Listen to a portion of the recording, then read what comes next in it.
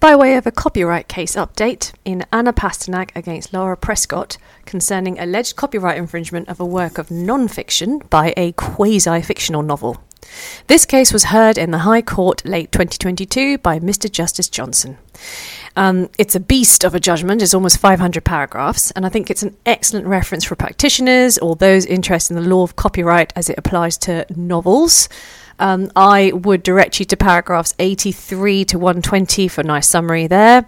For anybody who wants to trawl through the guts of the facts, and there was a lot, there's a thorough analysis of the various parts of Miss Pasternak's book that were alleged to have been copied. I'd direct you to paragraphs 173 to 403. So, the claimant, Miss Pasternak, wrote a book called Lara, the untold story that inspired Dr. Zhivago. And there was an English translation of a French edition of a Russian work, which she also owned, and that was referred to as the translation claim. The defendant was Miss Prescott. She wrote a book called The Secrets We Kept. The claimant claimed that 7 of 11 chapters of the defendant's book infringed the copyright in 7 of the 12 chapters of her book, Lara. She called that the events claim. She claimed that the defendant copied a substantial part of the selection, structure, and arrangement of facts and incidents, which the claimant said she created in her book, Lara. The claimant also claimed that the defendant's book infringed the copyright in the translation because it copied an extract from the translation which was actually quoted in the claimant's book. Now, as I said, the judge spent a lot of time on the facts.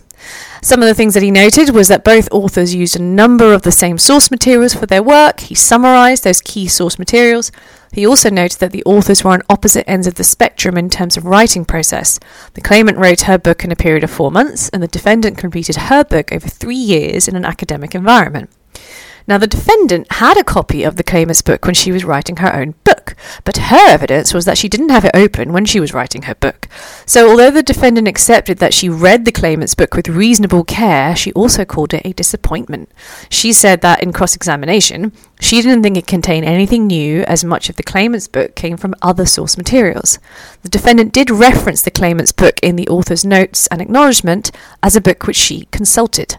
Now, interestingly, the claimant's evidence was that she'd never read more than a small fraction of the defendant's book. She dipped into the book, came across a passage that upset her apparently, and she was appalled by the writing.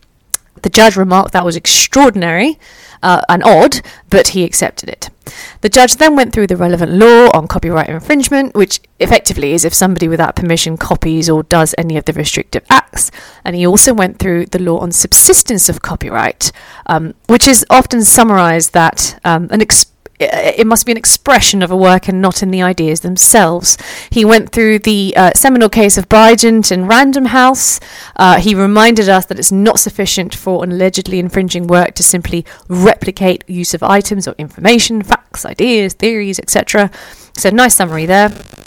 And ultimately, he was satisfied that the claimant's events claim, as she was calling it, they were protected by copyright.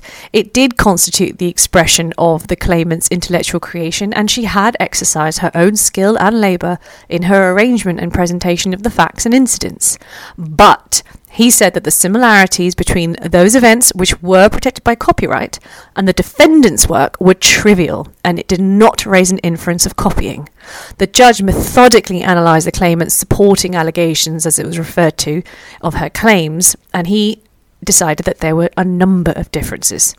He then quickly dealt with the translation claim. He said that it was protected by copyright.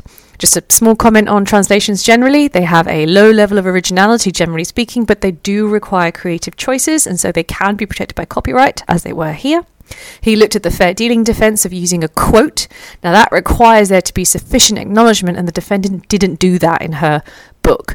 And she could have made a reasonable inquiry to find out who owned the copyright, but she didn't. So she did infringe the translation claim. Now, in my view, the decision, as I said at the top, contains a very useful summary of copyright law when you're considering issues of copyright concerning the selection, structure, and arrangement of facts and incidences, so with books, really. There's some interesting practical points there for lawyers on how best to formulate your pleadings and your evidence in such cases. Very interesting issues on translations and infringement of translations, nice summary, and if you're using quotes, get the acknowledgement right. Thank you for listening.